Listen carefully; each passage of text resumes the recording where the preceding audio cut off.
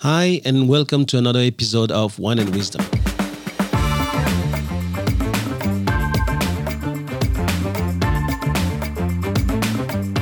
I'm Thomas Le Huang, and you're listening to the TL podcast, where knowledge is shared and no one takes themselves too seriously.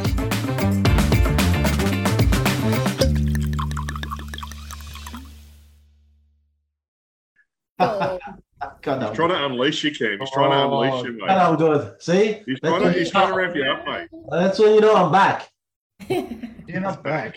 I was saying I spent the money of a 4.3 bottle to score 3.8 TL. I reckon I spent more than any of you. Yeah? Today? Hey? Today? You mean today? The wines, yeah, 100%. Mine would be I the most. agree with you. I haven't seen your bottle before. No one would have it before. Yeah. And there was much higher scoring wines for like $20 a bottle, which isn't how I know Vivino's not Okay, legitimate. well, let's start with your bottle then, Cam. Is it from your special bottle shop? No, this is a Danton. Oh. I went to the Americas section at the back. Yeah, I saw that one. Cambria Estate Winery, Santa Maria Valley, 2019 Chardonnay, and only scored a 3.8 on Vivino. And if you've ever had a Californian Chardonnay, you know that that's rubbish, for one. And two, some $15 bottles, which I'm sure you idiots have picked, scored high. So So nice. I've sacrificed a win. This is how much I've grown. I've sacrificed a win for my palate. I'd rather enjoy the conversation with a nice glass of wine than talk about who had the highest score. So you're telling us that's the only bottle they had left at Dan Murphy's? No. I would have been disqualified anyway. I was late getting it in, so I would have been disqualified anyway. At least you're honest. The way you talk, the way you speak really shows us that you've grown. That's good. Lou, let's start with You you. say I'd grown my vocabulary. Okay. So this is a Robert Mondavi private selection, which is the 2020 Chardonnay, Yeah. aged in the oak barrels. I'm sure maybe one of you have it, I don't know, but that was the pick from the Dan Murphy's that I had a pick from, Cam. So I only managed to find a few. I didn't come across many there. Yeah, so there's that one, and the one next to it would have been a yellow label, also Robert Mondavi, and that one rated a 4, and the one next to it rated a 3.8. So don't worry. You got me still, you reckon? No, you've won. You beat me. I've got the lowest scoring wine, guaranteed. Yeah, look, I don't know. Right. That's all right. That's all right. We have no competition. So let's grow up and just talk about why we pick Californian wine a bit later on. Now, Chris. I think I've actually had this bottle before. It's called Sebastiani, and it's from Butterfield Estate. Yeah. And I was lucky enough, there was quite a few California Chardonnays there, but I think we have had this before. This was about a 4.2, but it wasn't a cheap bottle. I think it was about a 30. 4.2. That's a 3.9 or a 4. Okay, I did that all one. right then. Whatever. I had that one in my hand, and I returned it to the shelf. Right, yeah. So anyway, so we'll see how we go with this. Yeah. Must be good. There's a cork in it. And I've got La Crema, which probably we all know, but it's a good reminder of a $4,000 lunch. And I thought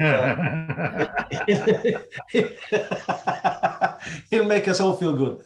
Now, but I thought all of our bottles actually are all in special kind of cask. Don't you guys know? Yeah? It did say on this bottle that it's got, the taste of pineapple and vanilla and stuff, but as soon as I smell that, it just smells like pineapple. Yeah? Oh, really? So you got the taste of bourbon in there or not? I don't know. I'll tell you in a sec when we have a sip, but half the time I read these things and I can never actually taste what they say, where they say, you've got The flavors. label says aged in bourbon barrels. It's a fair indication for you. Yeah, but where does the pineapple come into bourbon barrels? I don't know, but the front of your label. It's probably because when you've been having too much bourbon, you actually taste pineapple. Quite possible. Sweet, baby. Don't know, but it smells like pineapple juice, so hopefully I like it. It's not typically what I drink. I'm not a big fan of white, but anyway. Here's a funny thing, guys, about the Californian wine. It was actually introduced by some Spanish missionaries or monks, in the 18th century, and most of the vine are grown on the Pacific Ocean side of California, and central and north. And what's amazing is that they have 4,200 wineries. And just that little pocket there in California actually produced 90% of the wines for the US. Wow. Yeah, so I thought that's why we need to drink that. That's why we need to taste it. And because they do a lot of bourbon, they've got all of those casks that they don't, and so they reuse them for the wine. Wow. Yeah, Beautiful. right. That's Cheers, right. guys. Cheers. Cheers. 4,000 for sure. This one, 4,000 for sure. Oh, that is Wow. good. That is not 3.8. That would have to be the nicest tasting white wine I've ever had. It'll be a while before we get to California Chardonnay again. So everyone, if you can find Murphy Good California Chardonnay, and Dan's was out of stock, otherwise I would have beat you all. I had some in mind. It's probably the nicest California Chardonnay I've ever had. Which one, Cam? Which one? Another one called Fat Bastard, but the Fat Bastard you can't get it from Dan's, and you need 2015-16. Very, very good. Listen to yourself, guys. We all specialists now in wine. What year's on the Murphy? No, just me. Hey, What year for the Murphy? 15. any year. I found it in It's Noosa. Murphy and Co, right? The bottle's called Murphy. Murphy Good, it's called. The Good's got an E on the end of it. I hadn't seen it before, but I found it with TL in Noosa. And then I realised today, I went to grab a bottle today, and then I realised it was a Pinot Noir, not the Chardonnay. So, that was a good bottle. That was a good bottle, Cam. yeah, beautiful bottle. Great bottle. Wow. All right. What's good today? Well, I don't know about what's good, but I'm coming for you, Luang. I am. I've had a Right. So I've had a trick of a day. Manly's coach got sacked, so I'm no longer a Manly supporter. I'm now a Cowboys supporter, just for everybody out there. Why? Is that where he's going? No, but they're hiring an absolute loser to coach them, and I can't. We do too much study and leadership to support a club that's hired that bloke to lead the club. So anyway, I'm fired up, so I'm going after Luang. I read a book today, Luang. Oh, yeah, what is it? I read the second chapter of a book today, Luang. Yeah, which one? Written by your poor suffering mother, Luang. Oh, yeah. Oh, yeah. What? I've got two things for you. One, I know where Bubble Wrap Man comes from, because that lady could stress about you getting hurt. But more importantly, you are a prick of a son. Oh, yeah. How do you go and get tested for marrow compatibility? A whole family struggling, your whole family on the edge of their seat because no one else is compatible. I've already read your brother's chapter where the uncertainty was unrivaled. I've read your mum about her anxiety and all the things that were going on, and all hopes rested with the eldest brother. He was the only hope the family had left. And they're all sitting there waiting for the results, trying to keep their mind positive. And you call your poor mother and she picks up your phone, and the first words out of your mouth were, I'm not compatible. not good. Not good. It was a joke. I said it's a joke. Part of me sat there and went, you're a Wilson in another life. The other part of me went, how could, mate, talk about inappropriate timing for inappropriate jokes. How could you do that? And then it was funny. I mean, not funny reading it from your mother's account. I almost cried. But then going back to your brother's account, where he was watching your mum on the phone, he saw her frown first and got really worried. Yeah. So if the cancer wasn't going to get him, your stupid joke nearly did. And then the celebration when you were, how could you do? What were you thinking? Well, it's about bringing the mood down to lift it up. Mood was down, mate. Read the room. Listen, it's the same thing that you do at your place, Cam, trying to electrocute anyone who's coming to your place with like broken pumps and broken panels and broken this. Hey, same thing, man. You do that to your poor mother. Mate, I see where Bubble Wrap Man comes from, because you trod on a nail and it was DEFCON 7. She was trying to work out where to bury you. I thought that was a bit extreme. Yeah, what Cam's talking about is the revised edition of The Power of You, but I made it just the story, and I think it's really pertinent, because I was telling Cam, I've worked on that book some 25 years ago, and I thought, no, I better get it out because there's things in there I want to improve, and probably I've changed my mind about some of the lessons, but the story I kept. And so I wrote a book. It's called 7 Family Members United Against Cancer. And it's just the stories. And I said to Cam, mate, you have to read it because it really hit me that after 25 years, I realized that we actually forget way, way more than we can learn and ever remember. That through the story of that cancer of my brother, I thought that I saw the real story, the real person in everyone in my family. But then somehow the minute that's gone, you go back to your normal ways and you see them the way you used to see them beforehand. And that was a really rude shock for me. What was another big shock for me is we are leaders. We lead teams all the time. And how can we just lead team members if we don't really realize that the way we communicate is not about us sending our message across, but it's about being able to see how they're going to take the message. And I think that book is fantastic for that. I thought once Cam's got that, he will just get it. How 7 people go through the same episode. So imagine 7 people watching Top Gun: The Maverick, and they're all seeing it from a totally different point of view. It's an amazing. Yeah. I mean, you've done 2 chapters now, Cam. Yeah. Do you see how different they are from just 2 same people in a family? Yeah, completely different points of view, and it is interesting watching, knowing what your brother was saying now to how your mum was feeling. What he was saying of your mother was very weird, but I think they're all united in the fact that you're a prick. That's what I've learned.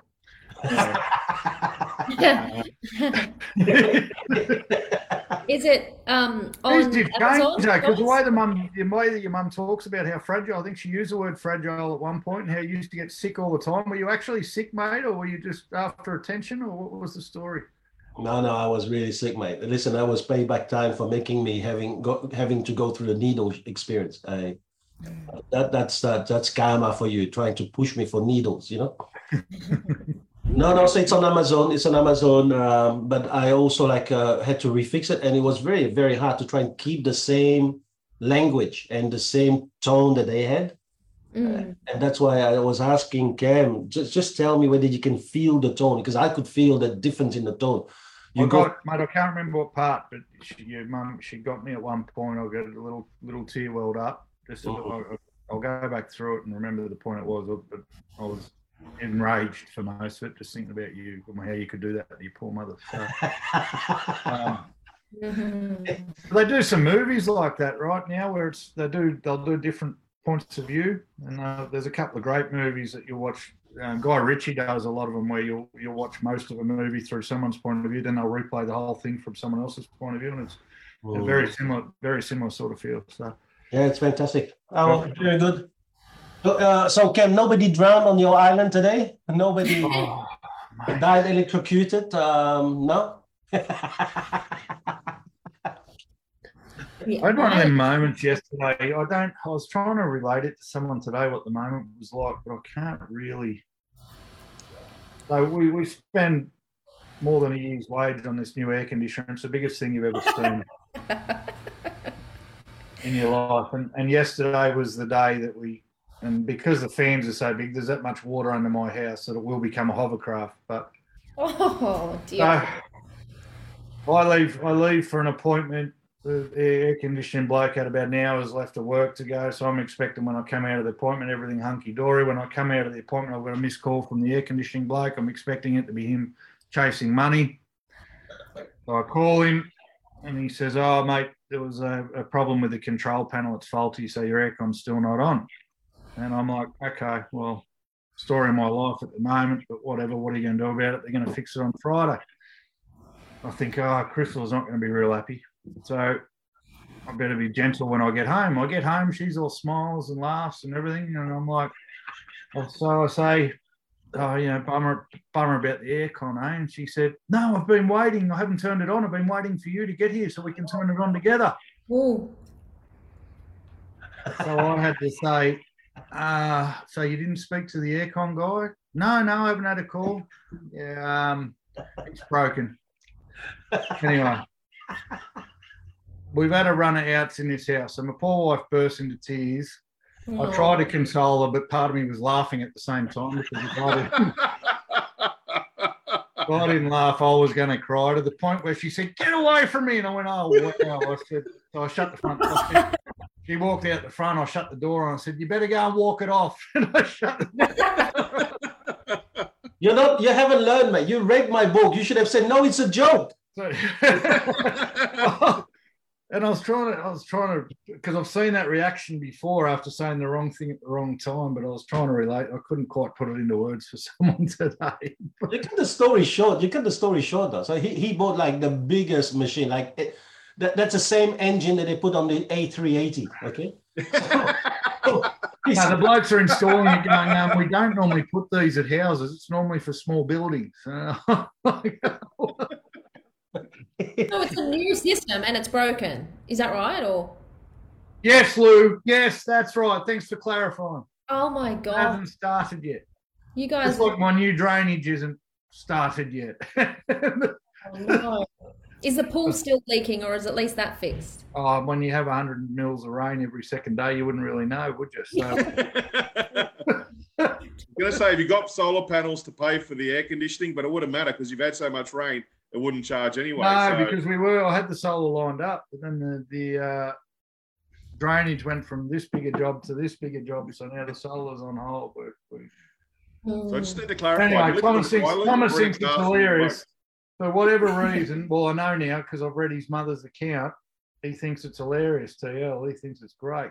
I found a crack in the ceiling yesterday that I'm like, oh, that's new too. That's something else. And then Crystal said, no, darling, that's been there since we moved in. So at the moment, I'm a little bit oversensitised to issues at the house. So.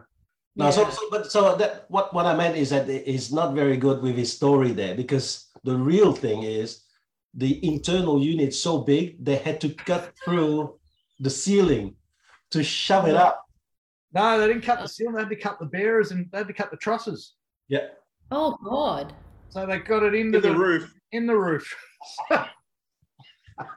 I came home at lunchtime on the first day to check how they were going, and they're all standing around with their thumbs up their asses. I said, "We've got a problem, boys," and they're like, "Oh, only a small one. The carpenter's on his way." I said, "Carpenter?" They said, "Yeah, we've got to cut your frames and trusses." Oh my God.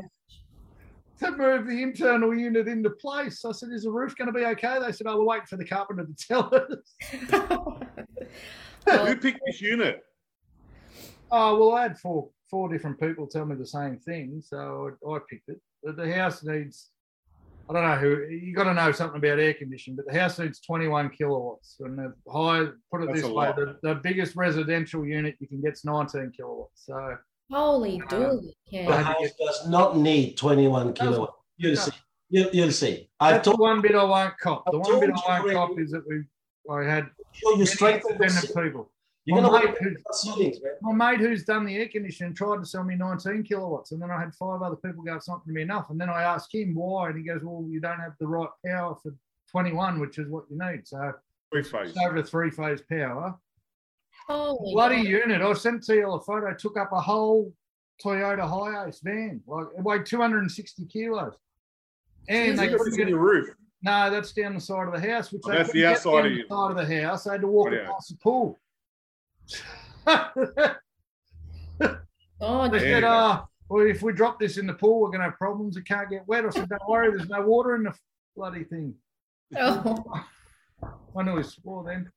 you Anyway, did. Enough about me. And now they've sacked me coach. Jesus Christ. Oh God. Oh, that's All right. So what's the subject for today, Chris? Today, home sellers, sell or not to sell? That is the question. Should you sell in this market or should you stay? That wasn't the question at all. I'll elaborate to make it a little bit more Don't elaborate. entertaining. It was sell or Jesus. don't sell. Well, Sell sell or don't question. sell? Sell or not to sell? What's the It's difference? not to sell.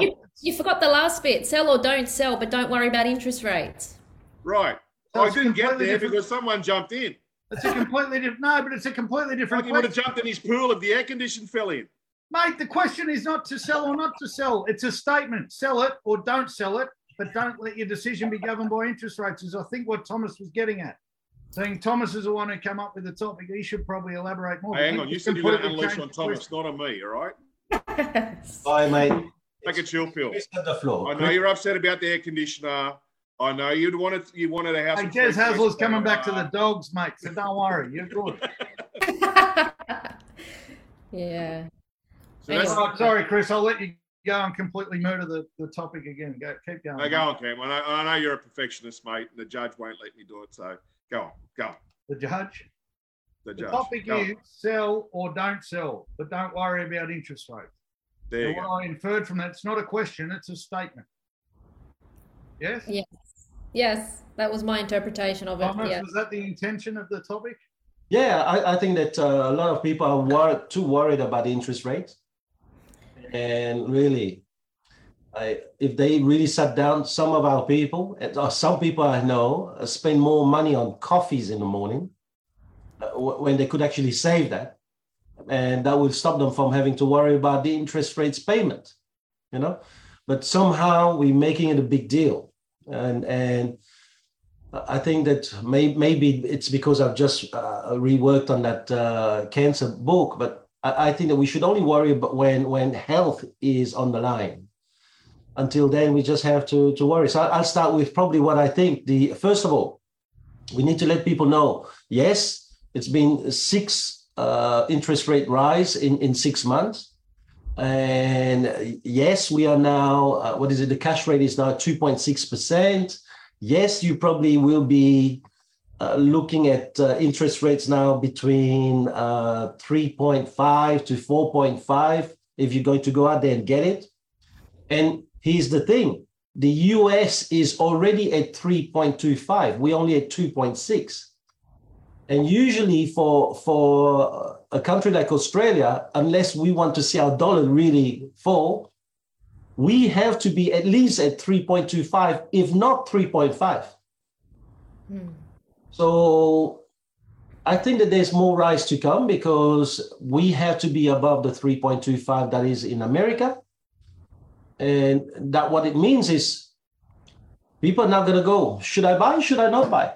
And hence I wanted to talk about this thing because I think we should buy because over time, a house is always going up, right? So that's my first argument. If you're buying a house to speculate so that you can see what you can do next month, absolutely. Hold off, don't do it. But every single time interest rate rise by 0.5%, your borrowing also goes down. So maybe you need to look at that too. But if you're going to buy a house to spend about 7 years happy in the house with your family, that's what you should look at. Because if you're looking at what you're spending, then you might as well start spending $15,000 taking your kids overseas. You know, then maybe you should stop spending $30,000 sending your kids to a private school. Broken air conditioners. No, that's 60,000 for the air conditioner. Damages. So at this point in time here, don't worry about interest rates. Maybe just worry about living. I see people who worry about all these things, and then yet when it comes to things around them, they just spend like there's no tomorrow anyway. I look at it as similar but different. So we're real estate agents, and real estate agents have in their head that once we've got a listing, the house has to sell, and it has to sell and must sell, and the vendors have it in their head. Maybe I should, maybe I shouldn't, and they'll use all sorts of external factors to do it. But to Thomas's point about living, sell your house if it helps your life, and if it doesn't work for your life, don't sell it. Right? To blame interest rates or use interest rates as an example or any external factor as an example, you don't have to sell. Even if I've got your house on the market, if it's better for you not to sell and to rent it out for a while, do that. Right? But make that decision. Okay, and no agent will tell you that. We're agents sitting here, and no agent will walk in and go, listen, you don't really have to sell your house. Okay, it's okay if you don't. I'm not that guy, right? Because let's do the right thing by people and do the right thing by life. But there ends up so many convoluted reasons and arguments and you know, especially if you're dealing with a high maintenance vendor or a difficult vendor. I've got a deceased estate at the moment that's turned into quite a maze of horse crap because everyone's got a different opinion. And I said to them the other day, don't sell it. Right? Don't come up with, they're blaming the media. Every buyer's wrong. So the media's wrong. Every buyer's wrong. I'm wrong. The pest and building inspection's wrong. And all the offers are wrong. The only person that's not wrong is them. So I said, look, don't sell it. I don't understand how that helps your situation, but if everyone else is wrong in the world except you, don't sell. And that's how I took your statements here. Sell it or don't sell it, but don't let external factors and petty excuses cloud your judgment or be used as an excuse. Does selling help your life or not? The answer is yes, sell the bloody house at whatever the price. The answer is no, think about what you're doing. Maybe there might be a better option. And if you're a good agent or the right agent for that person, you should be exploring those options with them, to be honest. Just sell it now or sell it in 5 years' time. If you do the right thing by people now, you're likely to get the job in 5 years. But we don't think that way because we're real estate agents, yeah? Yeah, but here's the issue though, Cam. There are people who have bought their property some 10, 15 years ago. So those people are going to make money no matter what. Yep. But what about the people who bought about last year, 2 years ago? Yeah, top. That's really the question for them. Sell it, don't sell. I mean, so, some of them have been saving for 3-4 years. They put the money together. They use their first home loan grant, whatever it is. And then suddenly now, if they're selling now, they could actually lose those 3-4 years of savings. Yep. And they go back to square one. So it's sell it, don't sell it. But really, should they do any of these things? And should they really worry about the interest rate? Because interest rate's going to go up. If you're worried about it now, I'm more worried. Yeah. Why I believe truly it's going to go up, not only because of America, but if you have looked at the 5 years fixed rate loan, it is at 5.35%.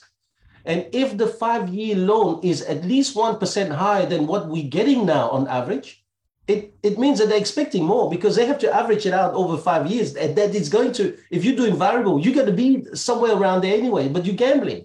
Yeah. So, yeah, but it comes down to sacrifice, right? So you've got to decide what's more important, keeping the roof over your head or buying the coffees in the morning. And that's the sell or don't sell thing. In some situations, and Lou and I in this situation, we bought at the absolute peak. Right? My home loan repayments have gone up $2,500 a month since we bought the house.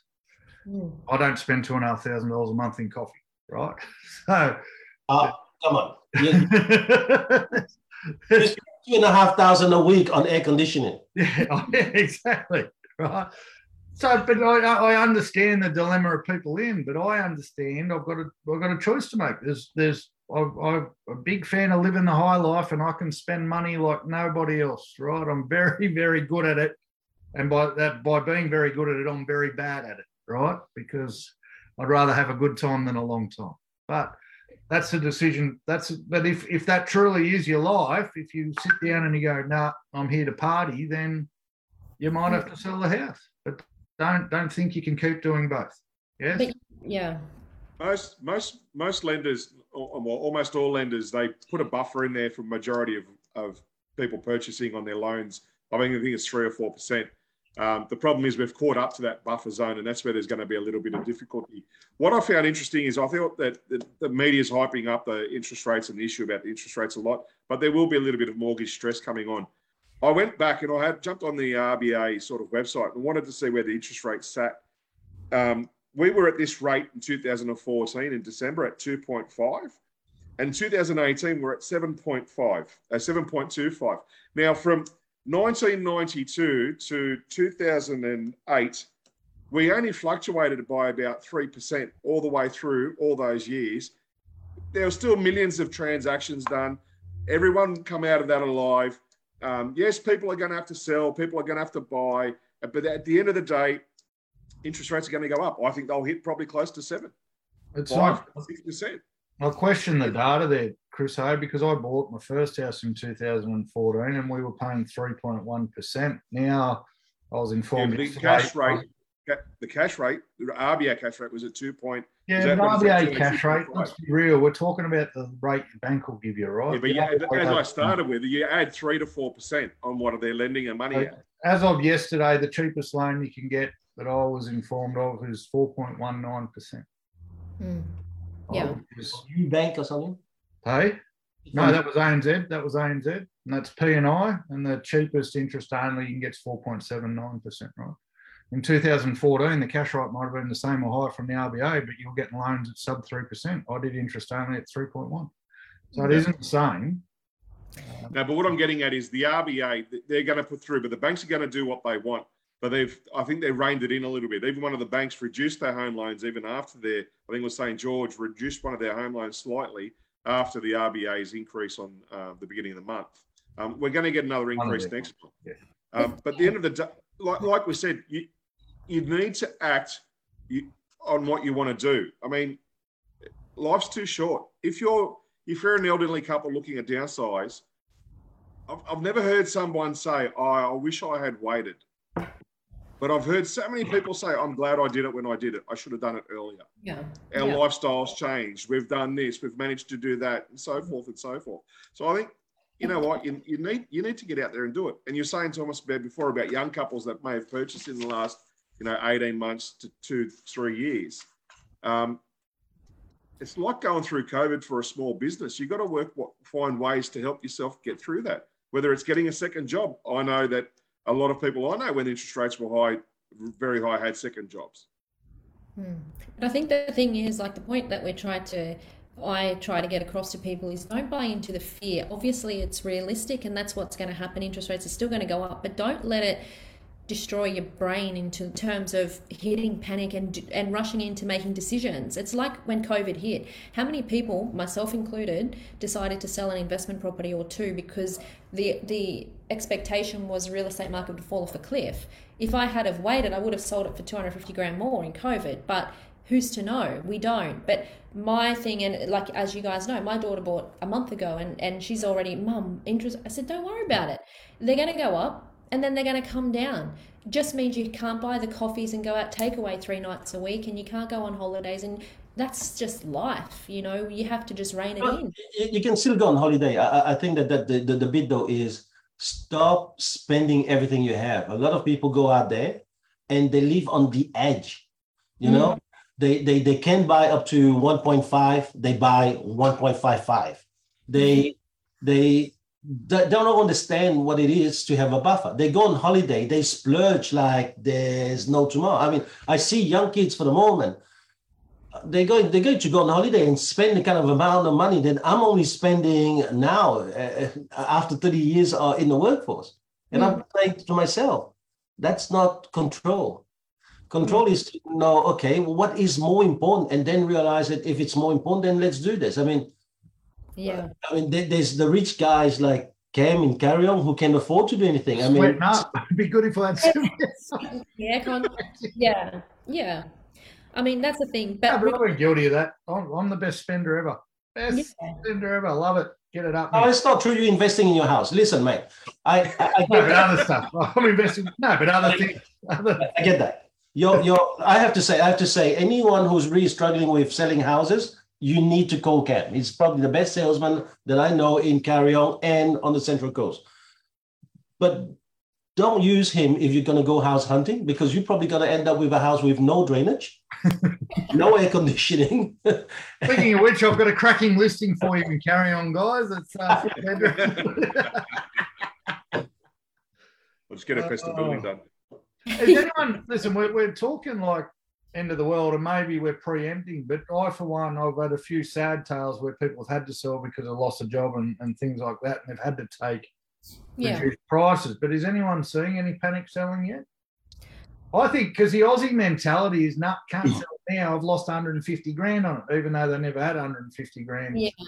Not in their pocket. That's Aussie, right? That's the way we do it. There's even people who have had their house for 20 years who go, well, last year it was worth $1 million. Now it's only worth 750. I've lost 250,000. No, you haven't, because you never had it. You've actually gained 550,000 on what you paid for it. So there's that Aussie mentality of I'm going to hold because But I talk to people. I sit in listing appointments. I go, look, you can sell now and get to where you want to go and enjoy the next 3 years of life, or you can sit here for the next 3 years and you'll be okay because the money will come back. So is it a now thing or a 3-year thing? Either way, I'm happy for you. Oh, I can't wait another 3 years. Well, then we need to do it now before the next interest rate rise and the next interest rate rise. Yeah. Right? Yeah. Otherwise, I'm happy to come back in 3 years. What I don't want to be doing is having this conversation in 2 months. I say, don't call me back in 2 months because we're talking about, like, even we're mostly residential area. I've seen properties lose 100 grand in the last 2 months. 100 grand. Yeah, but Cam, it's human nature, isn't it? They gamble. You know, it's almost a gamble. They want to wait, and quite often they're actually even hoping that the market's going down in Australia, but not in the street. Yeah. You know, they hope two suburbs side by side. Oh no, but that was over there. My house is way better. I've got a tree in my backyard. We've got all the people from Sydney buying here. Yes, they've all just lost 30% on their house. They're not coming to pay you. Yeah. You know what? I've just lost 30% on my house. And that's what you're about to feel, Lou, if you haven't already. That's what I said to you probably 4 or 5 or 6 weeks or maybe 2 months ago now when you said, oh, we haven't sensed a market change. You probably sense a market change now. I can tell you, I reckon we've had another hit in the last 2 weeks. So give it another 2 or 3 weeks for you and you're going to feel it again because the ripple moves up. We're the ones buying all your houses up there. Yeah. So there's more. I don't want to call it more pain to come because people are buying and selling. Done a lot of training in the last 2 or 3 weeks with the team about just getting the price right and expectations right. There's deals to be done. There's many people about to run out of pre-approvals that have to buy. And it's great buying. They always will, and that's the thing. People will always buy and sell. And back to your question, Cam, we're not really seeing panic selling, but what we're seeing is a lot of rental increases from landlords to counteract the interest rate rises, of course. But you know what? People are renting them and people are taking them. And we've got properties now on the rent books that, 6-9 months ago, it's $150 more today than what it was 6 months ago. And head to your what? And if I can really give a piece of advice to those people, don't do that. Don't go into that rental market because it is a con. I think, just as much as these landlords had to really think, should I really be nice and show care during COVID and keep my rent the way it is? They're now passing on all that stuff. Here's a piece of advice for the people who have bought a year ago and may see that their house gone down 10% and sell it, buy something you can live in, because at least you're still having that golden goose eggs, that egg that is there waiting to hatch when the market goes up. It may be in a different area. It may be a downsize for you, but you're still there.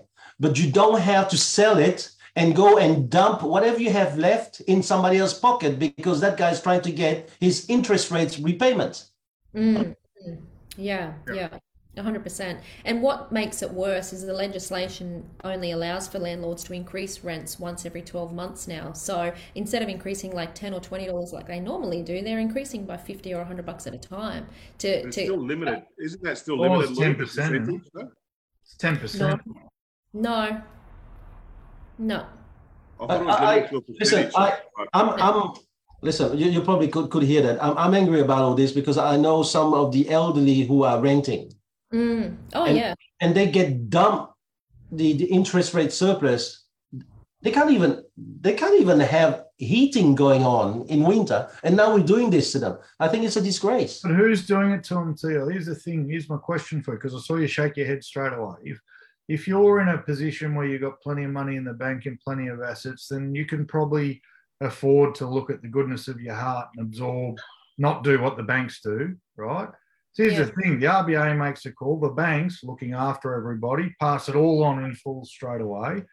That hits all homeowners. A lot of homeowners are landlords. A lot of them are mum and dad investors who don't have 5 or 6 or 7 properties, or maybe they do. But you can't. If the bloody banks won't absorb something from the RBA, how's a landlord supposed to absorb something from their bank out of the goodness of their heart? Got to be a flow on. Yeah, that's right. I get it, mate. I'd love to be in a position. I don't have any investment property. But that's why I say to people, don't rush into renting, because that's what they're going to do. Human nature. I spoke about it. Human nature. It's all about greed, security, and how I can just pass the blame onto somebody else, and how I can get somebody else to carry that. Don't. If you need to sell. Keep your foot in real estate. Buy something smaller. Be willing to move 3 suburbs away, because you're still in there. Yeah. You're still in there, and whatever rent that you're gonna pay, you're actually repaying a smaller mortgage of yours. Yeah. You know? I mean, you have to look. There's people who are very rich landlord who can buy a big house and then rip up the drainage and install brand new drainage. And Blame me. I'm not a landlord. I did mention you. I'm not a landlord. But I've got a rent roll, so I better stick up for the half of them that aren't greedy but need to increase their rents. Otherwise, their investment's gone to crap. No, I think that the one thing I love about Australia is that mateship about when things are a bit hard. And I'm not saying, I can't control the bank, because the bank's actually controlled by the stock market. You people, maybe some of the tenants are investing in them. They have to show a return. So that is a totally kettle of fish. But really, if we showed some kind of grace during COVID, maybe it's time now, because it's going to go up higher. I am in pain for the elderly who's forced to rent and now is out. Yeah. Yeah, and that's the thing. Like, some of these landlords and even homeowners, like, what they can be doing, don't be stuck paying the bloody loyalty tax of staying with the one lender. That's just the premium you pay. It's like people that stay, for example, with the same insurance company for 20 years straight. They don't look after you. I can't get a cracked roof tile fixed. So if anyone uses real insurance, I'm going to blow our sponsorship here. Do not use real insurance ever, anybody, ever. No deal. All right. That's the thing, though. Like, there's people I know, like you guys know old Normie, and I help him look after his affairs, and he's been with NRMA for 50-something years, but he pays more than anybody else because he's paying a bloody loyalty tax for staying there for so long and never questioning his premiums. Now's the right time to shop around. So landlords, before you go jacking up your rent by $100, have a look at refinancing. And see, not get yourself a better deal, then you don't have to push that pain onto someone else as much. You still might have to push on a little bit, but not as much. Yeah, but like Thomas said, people are greedy, Lou. They'll get the savings and put it up. I don't think the majority, though. We've got to be careful. Look, I don't think the majority. I'm all white, mate. I hate greed, but I think we've got to be a bit careful. Not everyone is increasing their rent, and I reckon the majority are doing it out of greed. Yes, but what I'm saying is not just landlords, anybody, sell or don't sell right now, but if you're going to stay where you are and you're worried about interest rates, go do yourself a favour and shop around. What I can do, though, some good advice for tenants: sign the longest bloody lease you can and don't let them put your month to month at the end. Always renew it, because if you can't get kicked out while you're on a lease unless you're doing the wrong thing. As soon as they put you month to month, they've only got to give you a certain amount of notice, and they can tell you they're going to sell the house, get you out and jack up the rent on somebody else. So tenants have got to get a little bit more advice on that end as well. Yeah. I'm seeing properties at the moment. I'm seeing houses at the moment. This is, thank God, not on our rent roll, but I'm taking over a lot of rentals at the moment where the properties are $250 a week undervalued, right? And the landlords had no idea, none whatsoever.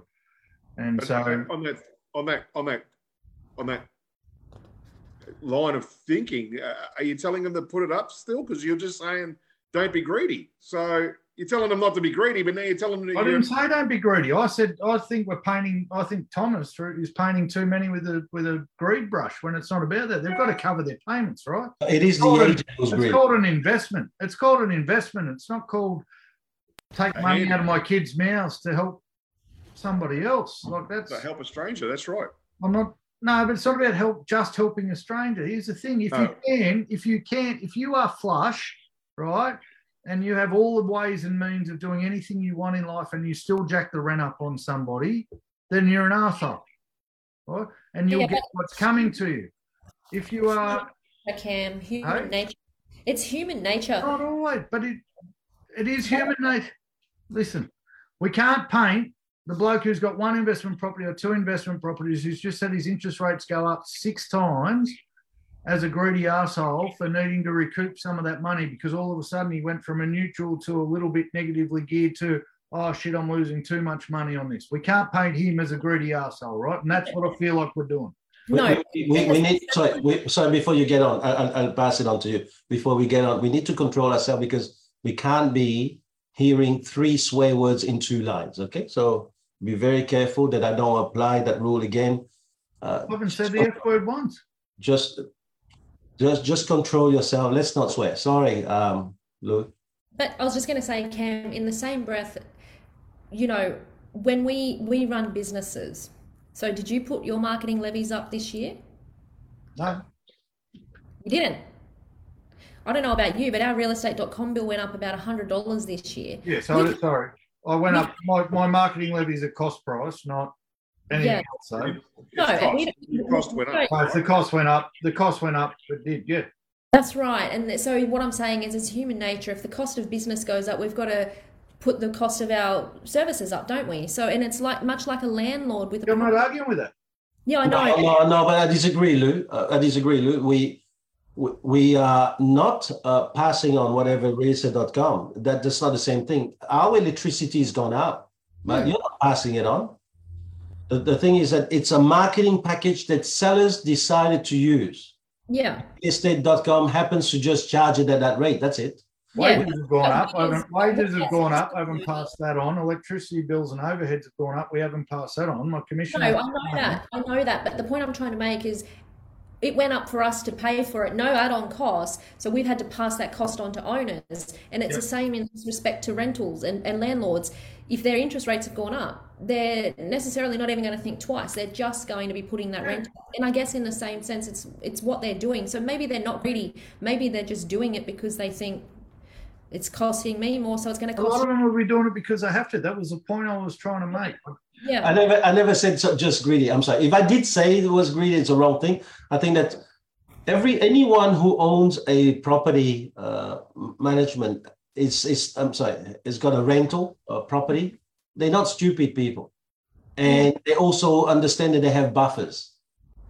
All I'm saying is, just as much as we showed care and grace during COVID, it is maybe time to also show care and grace now.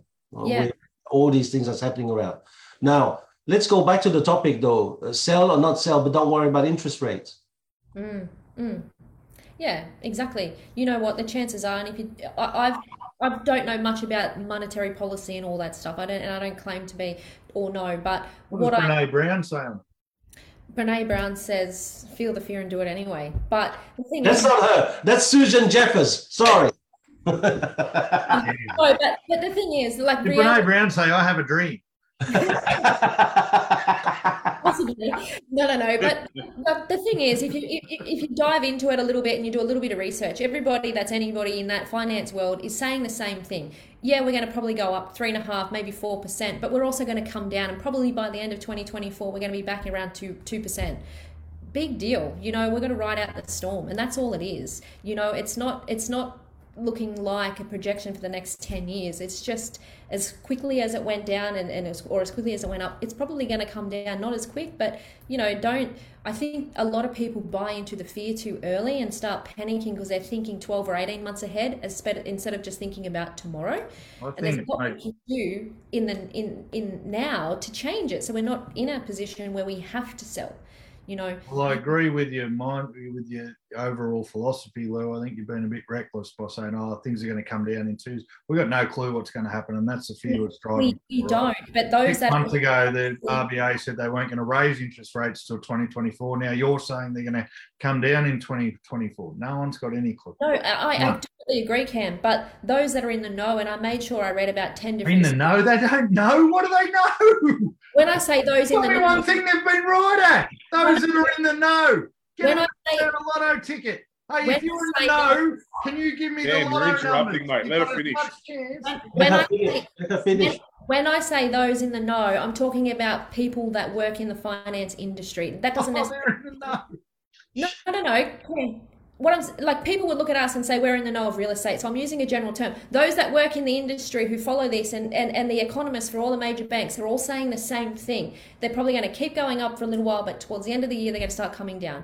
Maybe they won't. We don't know. But if that's what they're all thinking. Are they the same, all that were thinking we were going to lose 50% during COVID and instead we went up 50? Is that all the people that were in the know, the same people we're taking advice from? Or Look, I don't know because I didn't buy into that back then. But the thing is, now you're buying in because it suits what you want to think. I get it. That's human nature too. We want interest rates to come down in a couple of years. Truth is, we don't know. Yeah, but what we do know is history. They'll start coming down once they get a handle on inflation. As soon as they get a handle on inflation, they'll start reducing interest rates. Okay, so but here's But a we don't question. know. Here's a question for you then, Chris. When is inflation going to be under control? Because right now it's not. And as I was about to say, I was going to be able to finish. We don't know when that's going to happen. And unfortunately, it's a trial and error period where we have to slowly increase these interest rates to a point where we see spending in society slow down and people start to be a bit more conservative. And that's unfortunate. The only way they can do that is by pushing interest rates up. The other unfortunate thing is they can't, which they usually do, is increase wages, but they can't do because we've just gone through COVID, basically, right? So they come out yesterday and said energy is going to go up 35% because of the war in the Ukraine. That is inflation. No amount of interest rate rises are going to stop the price of electricity going up by 35%. The issue I have with believe that's greed. That's not everything, inflation. That's greed. It might be greed, but raising people who are paying now an extra 3% on their mortgage are also now going to have to pay an extra 35% to keep that house warm. That doesn't fix inflation, and that's the problem with what the RBA is doing and the banks. We're not going to fix inflation by doing it, because the minute they do an inflationary mitigating exercise, they use another excuse for the reason your petrol's so dear or the reason you that's what they've got to get a handle on. They've got to get a handle on inflation because it was too high. I think that's the whole reason. That's the whole reason the RBA is increasing interest rates, right? It's safer for people to think that interest rates aren't going to come down anytime soon, rather than hold out hope they come down in 2020. I'm not saying it's going to be soon, mate. I'm not going to say it's soon. Start living as if they're not, and if they do, fantastic. I think we're going to hit a bottom. We've got another year in us. We'll be okay, and then they. Yeah, no, I think we're going to hit a bottom. I think we're going to hit a bottom, a plateau, and we're going to be there for a little while until the economy sorts itself out. And I think that's probably going to be mid to late next year, and I think we're going to be there for a couple of years, 2-3 years, before we see any interest rate lifts. That's just my prediction. Advice to people looking at buying a house is be realistic with your expenses. And if you're a young couple that's just got married, the bank's giving you $1 million. Look at something that maybe $750,000, $800,000, because sure as hell, within the next couple of years, one of you are going to get pregnant and you're going to be on one wage and so forth and so forth. Life happens. Plan ahead. Hopefully it's the woman that gets pregnant. Plan your budget, plan your expenses, plan your future. But don't spend everything you've got. The unfortunate thing is we've had all these young kids grow up in a society that they can have everything now. Everything's now. Like, 18, you can have a credit card at $2,000 and interest-free, go to Harvey Norman. You can buy the best TV and furniture and whatever else. And, you don't have to pay for 3-4 years. Don't worry about just taking it home. But then we're going to chase you for the money. And unfortunately, these people have been trained that they can have everything now and there's no delayed gratification. And until they start to realize that, and say, well, hang on, let's put the brakes on. Let's buy something within our means, with a buffer zone. People are going to get themselves into trouble if they don't. I've got 2 gas heaters going cheap if anybody's in the market. But you can't have them until next week. Yeah. Actually, he'll give them away. Exactly. Yeah. I saw the heaters on the side there. It's gathering dust. He's giving them away. Anyone who just he'll pay you to pick them up. There's 3 ton of dirt out the front you can pick up while you're getting it, if you like. Thank you. Yeah. What was the dirt for? We've turned into a financial bloody. No, but it is a financial thing because it's do you sell and not sell and don't worry about interest rate. Mate, but last week I had to sit here. Last week I had to sit here and listen to two people try and tell me that money doesn't matter and money's not everything. So why do we even care? Yeah, look, you know what? If it's the older generation, with good landlords. Look, if it's the older generation, I'll speak to that for a second. If it's the older generation, do what you want to do. If financially your house is paid off, do not wait. I experienced that in life myself. My parents worked their asses off, and Mum had a stroke at 57 and then couldn't enjoy their lives for the rest of their life, right? I saw a slow decline of my beautiful mother, and they couldn't travel. They couldn't do what they wanted. They waited too late to do what they wanted to do. They had all this money, but money can't buy you health. Go and celebrate your life. If you want to, sell, downsize, and go and travel. The borders have opened. Go. Don't wait. Yeah.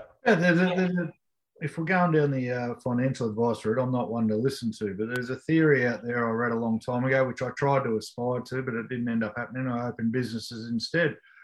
For young people, and I've got to be careful because we've all got young people who are trying to kick out of the house. Right? Got the umbilical cord. But I love the theory of don't buy the first house you're going to buy to live in. Buy cheap investments wherever you can until you get to a point where you can afford the house you're going to live in off the money they're making and not your own money. Sorry, TL, they're going to be with you for another 20 years. But have they bought any houses yet, Tom?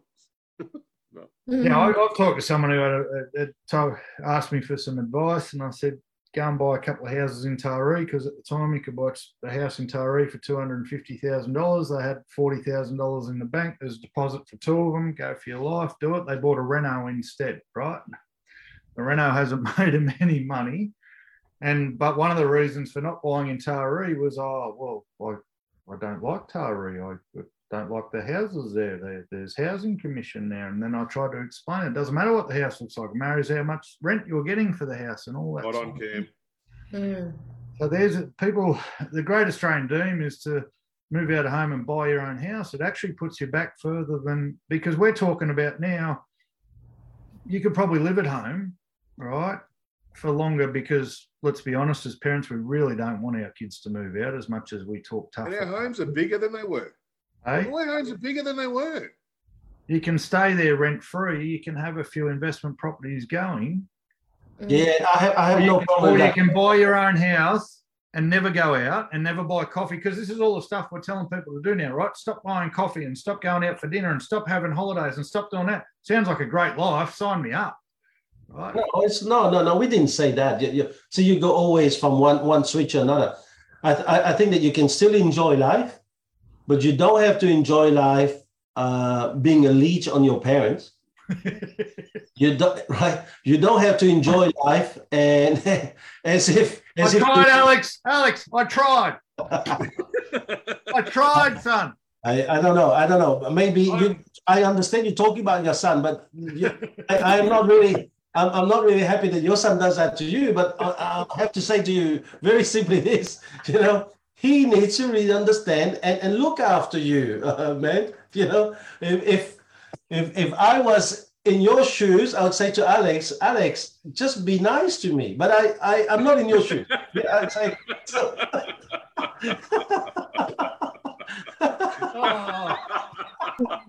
It makes it even worse for me, Thomas. It hurts even more because he's actually a lawyer and he's making more money than me, and he still won't move out and still uses my credit card, and that really hurts me. What advice can you give me? No, but you have to think of, now, listen, he's a lawyer. Your son is a lawyer, but I have to say, mate, he's working in an industry that is really taking advantage of him. And he's not realizing that. And what he needs to wake up to is to see, all right, how do I stop those guys out there from taking advantage of me and do it? Now, let's going back to this thing here, sell or don't sell, but don't worry about interest rates. We're not saying about just cutting everything off. What we're saying is stop worrying about the little things. You want to own a house. It doesn't have to be a big house. It can be a smaller one, right? If and I think that right at the beginning, Cam said it. If you can live comfortably and do all the things that you can with that house, keep it. If you can't, then downsize and look at something that is comfortable. But to worry about all this, it's not going to change. Interest rates going to go up. Here's my prediction. If America is stopping at 3.25, we will go at 3.5.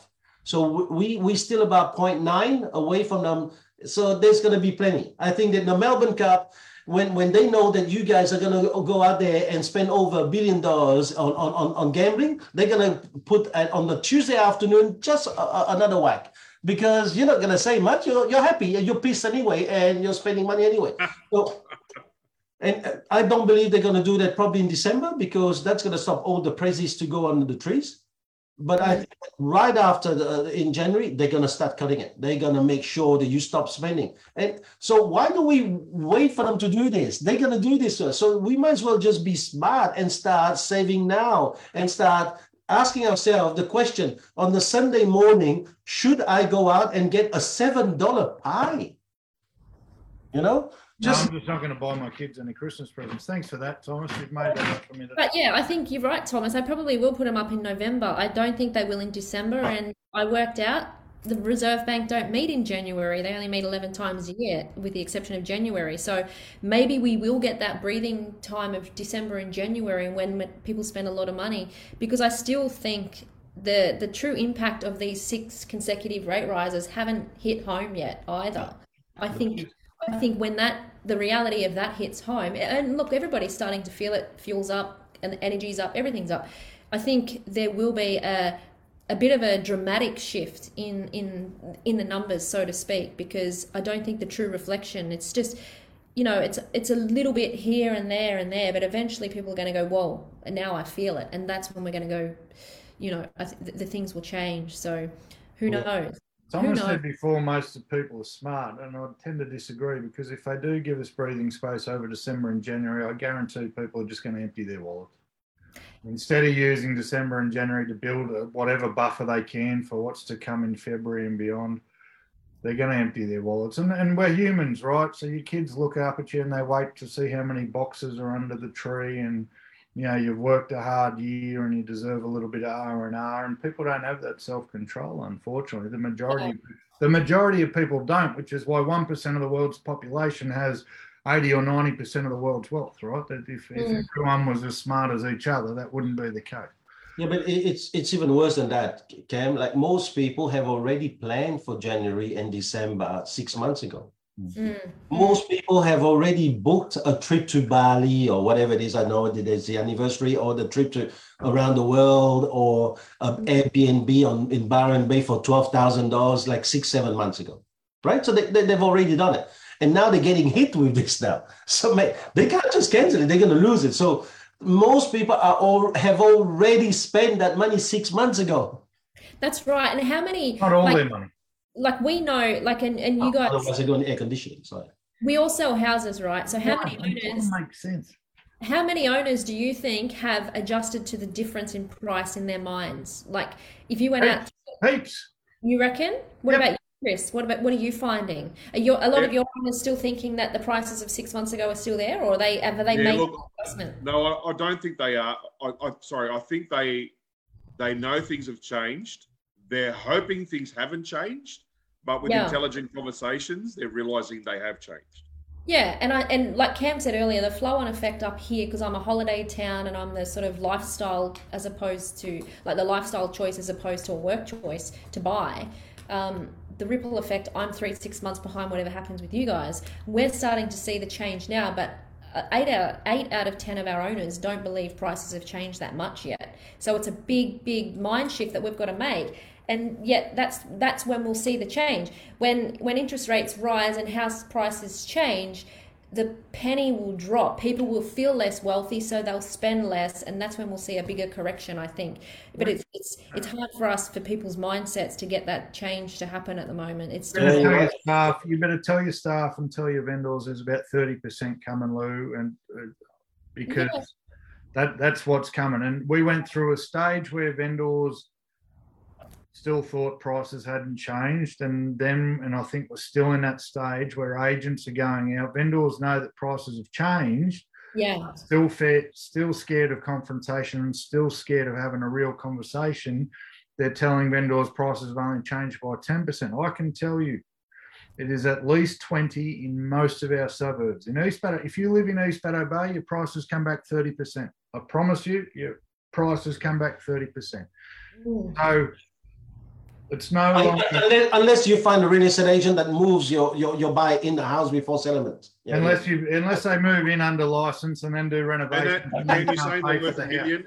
They were worth $1 million, and now they're worth 700. Mate, I took over a house in East Bateau Bay that was on the market for 1.5 million, and I sold it for $1,065,000. Right, so do the sums, and that's the problem. And then you go against it, and you're an agent, right? So you're going against 3 or 4 other agents. You've had 3 or 4 other agents go in and say the market's only come back 10%. Because you want to sleep at night, because you've got ethics, you have to say, listen, this is going to sound really strange because 3 other people have told you the same thing, but the market's actually come back and you're sort of 25%. Yeah. And what chance do you have? And as an owner, you want to hang on to hope, right? You want hope, but yeah, you also sit there and go, what's the most important thing in an agent? Oh, honesty. Honesty is the most important thing. That's what they... That's not true, Ken. They want hope. Most sellers would rather have lies than honesty. Yeah. Yeah, the truth shall set you free. You see that in this market. There's guys still believing that Australia's gone down, but not the street man. I'm telling you. Right? Exactly. So all of those things are happening. All I'm saying is, don't worry about interest rate. If you can still stay. But if you can't stay, don't. To me, the real answer is sell, but put that money straight away into something that you can afford. So that you still hold that foot in real estate, because real estate is a nugget that keeps on going up all the time. Exactly. Right? So don't sell and then run into renting. Don't sell and think that real estate's gone. Yeah, if you had shares in Microsoft at $130, but one of those days, you should have sold it and run, because still these days it's nowhere near that. But real estate, 1930s to today, has gone up like multiple times. You never lose in real estate. So, but don't sit here and think that that rate's going to come down shortly. Don't sit here and think that real estate's not going to hurt, because it's going to go up some more. What you need to do now is stay in real estate. Just make a shift. Yeah. Yep. Which streets in Australia haven't gone down, mate? Because I can set the coordinates in the cruise ship. I'll just fire up the hovercraft with the air conditioning, and I'll just sail on over. No, I think that Carryong is a suburb that's coming up. Carryong now has got its own island. Carryong now is the only suburb that can create a cyclone whenever it wants to, just on the flick of a switch. You used to see on the news that have water spouts over Spain. There's 4 water spouts. How do they get a water spout on top of a mountain? I'll tell you how. But it's true, like what you say, Thomas. I think the important thing is for people. A lot of people, like you say, they save a lot and they get their foot in real estate, but they panic too early sometimes and they jump out. But over time, like you say, it's like we know houses double every 7 to 10 years. It's a hard thing to fathom when you've just bought one and it's your first one and you've just spent every last cent to actually contemplate that this thing's going to be worth twice this in 10 years' time. So look at it like that. Just rein in your spending. Be a little bit more, responsible. Yeah, but it's like a forced saving. It's like a forced saving. Like you're not going to make 400 grand in 10 years any other way. Really, at the end of the day, keep your foot in. If you have to downsize, that's the important thing. Once you get your foot in real estate, you can't go wrong. It's the only industry where, most people have become millionaires through real estate.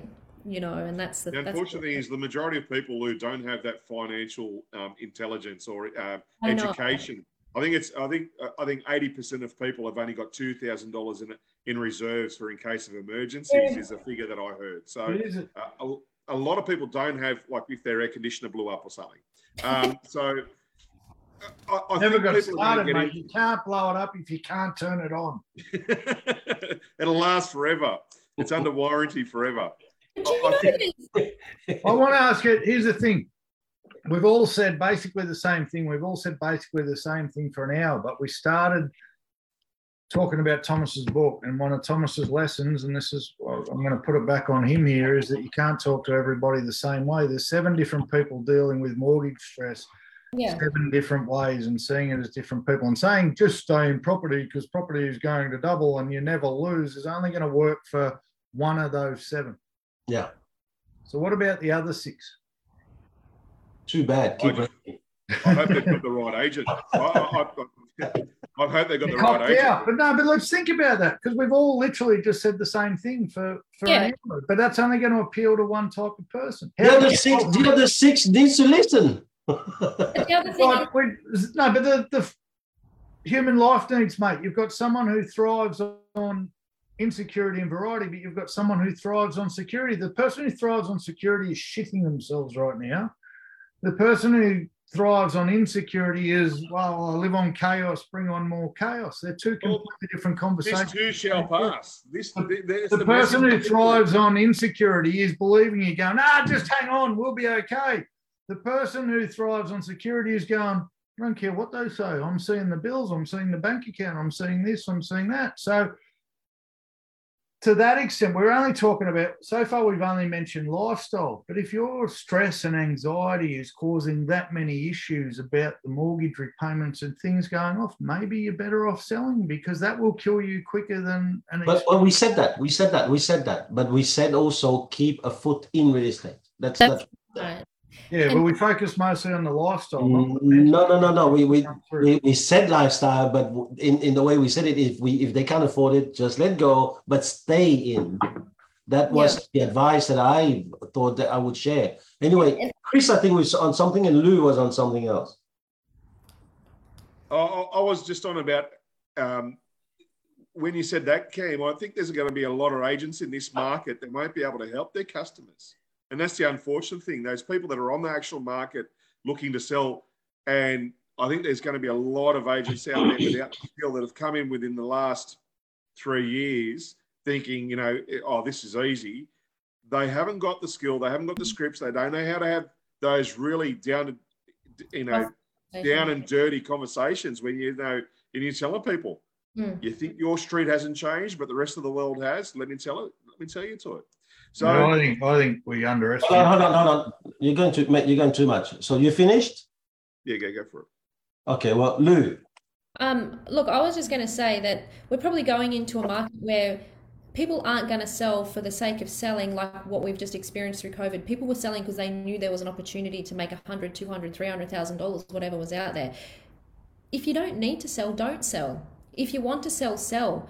But the question is, if you can do, like, similar to what you said, Cam, if you can live comfortably, stay, unless you've got a real need to sell. But the reality of life is people will always need to sell. And that's why we always go back to there is no good or bad market to a good agent, because people will always sell regardless. Life changes. People, pass away, downsize, upsize, different jobs, whatever, move countries. People will always need to sell. There'll always be a need to sell, but people aren't going to sell unless they have to sell. And that's what they've got to get down to, the nitty gritty of their why, and do it smartly. I think that's the thing too. But those, going back to Cam, one of the 7 different types of buyers, there's options out there for people who are security driven. Go shop around. Don't pay the loyalty tax of staying with the same lender for the next 15 or the last 15 years and for another 15 years, because you'll probably find you're going to get yourself a better rate, which is going to save you the $5,000 a year, which is what you're panicking about now. Like, there's always options, Okay. Yeah, sorry, guys. We talk a lot about, and I've been guilty of it as before. I love this market because anyone who got into real estate for the last 2 or 3 years is going to find it real tough, and they generally go broke because they find it easy. I think we're underestimating the people who've been in real estate for 10 or 20 years who are sick of having to bash their head up against the wall every couple of years, because I'm seeing some disgusting things now and some disgusting conversations being had with people, and it's not by people who've been in the industry for the last 12 months. It's people who've been there 10 or 20 years who are just, it's not misleading people. Is that they're misleading yeah, people? it's misleading people. It's the way they're treating people, and it's the shite, I'm too old for this now, or I've been doing this too long, I'll just join the group of, they might afford it, mate. They might have stayed ethical. They might have stayed true to their values for 2 years, 5 years, 10 years, but eventually the threat of competition and the new people coming up has gotten to them. And I'm seeing people at 20 years do some disgusting things, and you'd think, well, if they've been in it 20 years, they must know what they're doing. Yeah, to a point, they might have, which is probably why they lasted this long, but everyone gives up at some point. Yeah. So, like, as far as an advertisement goes, don't just think because they've been doing it for 20 years, they're now doing the right thing for you. And don't just think because they've only been doing it for 3 years, they're doing the wrong thing by you, right? That's because 100%. we're in one of them industries where the reward for effort is huge. The reward for getting a win is huge. And we talked about greed before, and that is a fostering an environment for it. So people thinking about selling need to take that into account. Now is not the time to be choosing someone because they've been doing it for 20 years or and like sorry So you were going. I was just going to say, like you said, Cam, where there's agents going out and, you know, buying listings still. I mean, I had an owner say to me, of all the agents, Louise, I like and trust you, but somebody told me a fair bit higher price. And I said, well, I could have told you $1 million, but it's not realistic. You know, who's got your best interest at heart? But I think the problem is homeowners, and we've all been one, you get wooed by the number, you know, but I think this is where homeowners need to be very careful is don't fall like head over heels about what you hear, because a lot of agents will tell you what you want to hear, not what you need to hear. And that's the important thing, like you said, Cam, to those deceased estate people, don't sell it. But if this is going to make life easier or not, it doesn't, you know, like, it's sometimes people have got to look at the bigger picture and realize that anybody can tell you whatever you want to hear. It's those that tell you what you want to hear is probably the one you need to trust more. I heard a line the other day, or it might have been yesterday. Someone said, if they own a house, they're generally going to be a smart person because to get into that position, to save up for all those years, to make those sacrifices, to do everything they had to do, they can't be an idiot, right? But God, we turn into idiots when someone says our house is worth $1 million. It's only worth 500,000. Exactly my point. Right? We're very quick to turn into idiots when someone tells us what we want to hear.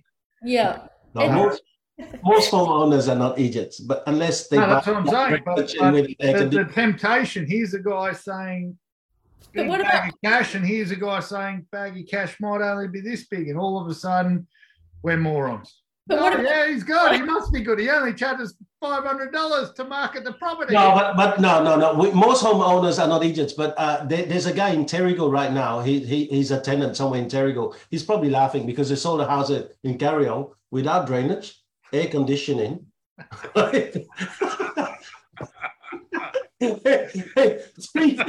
Three-phase power. It was a sweet. No. You're not an idiot. You're a nice guy who believed him, Cam. I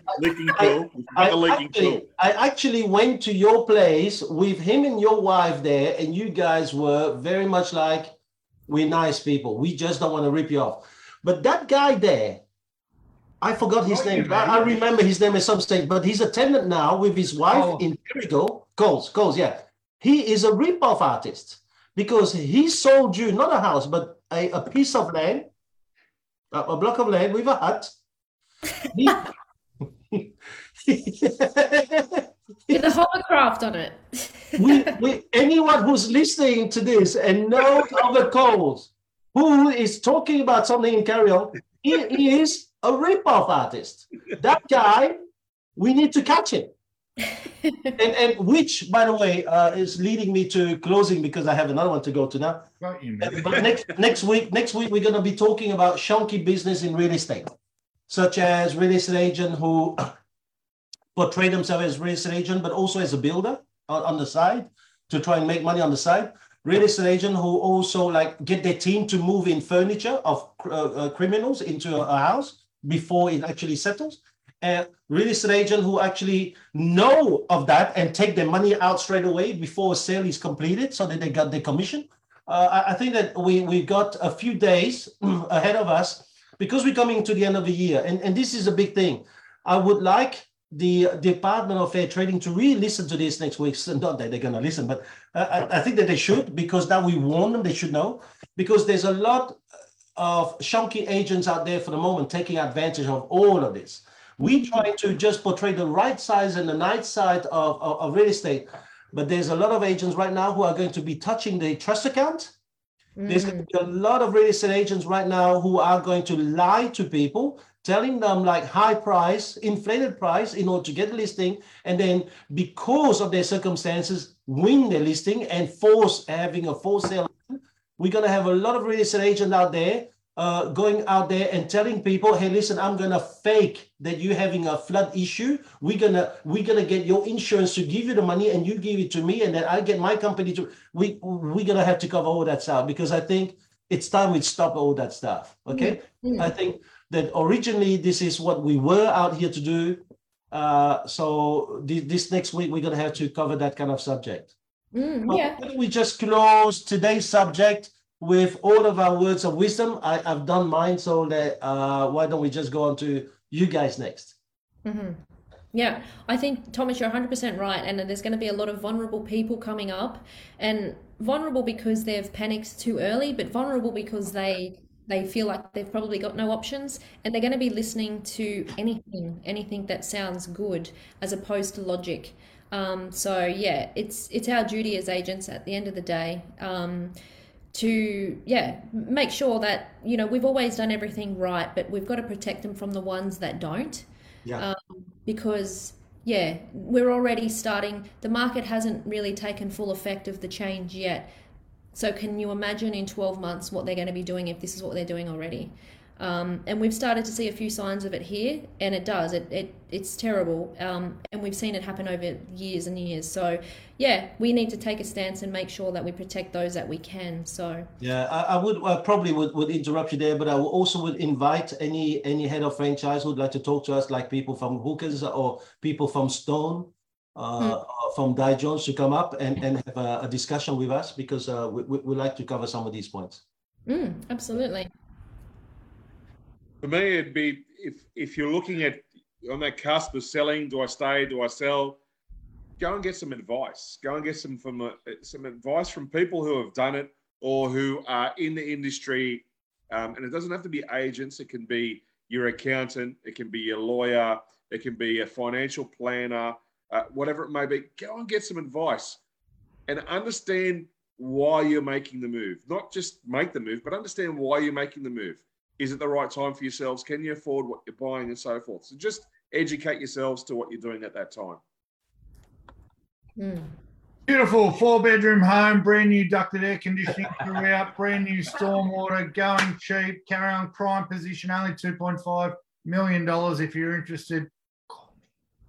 I can hear your son Alex in that, man. Come on, can just say look, I think everyone needs to understand, if it's sell or don't sell, just work out where life's at and where you want to be. Yeah, I think so. That's it. And if life is where you want, if you're happy at life staying where you are until those interest rates drop in 2024, stay, because chances are your house will be worth more. But if life's too short and spending the next 3 or 4 years doing what you actually want to be doing instead of what you need to be doing is more appealing to you, sell your house. Who cares how much? Let's go. Yeah. Well done. Thank you very much, team. Good job. Good luck with your air conditioning. Call me. I told you about the brand. So, see you guys. Agent. Bye. See you guys. Bye.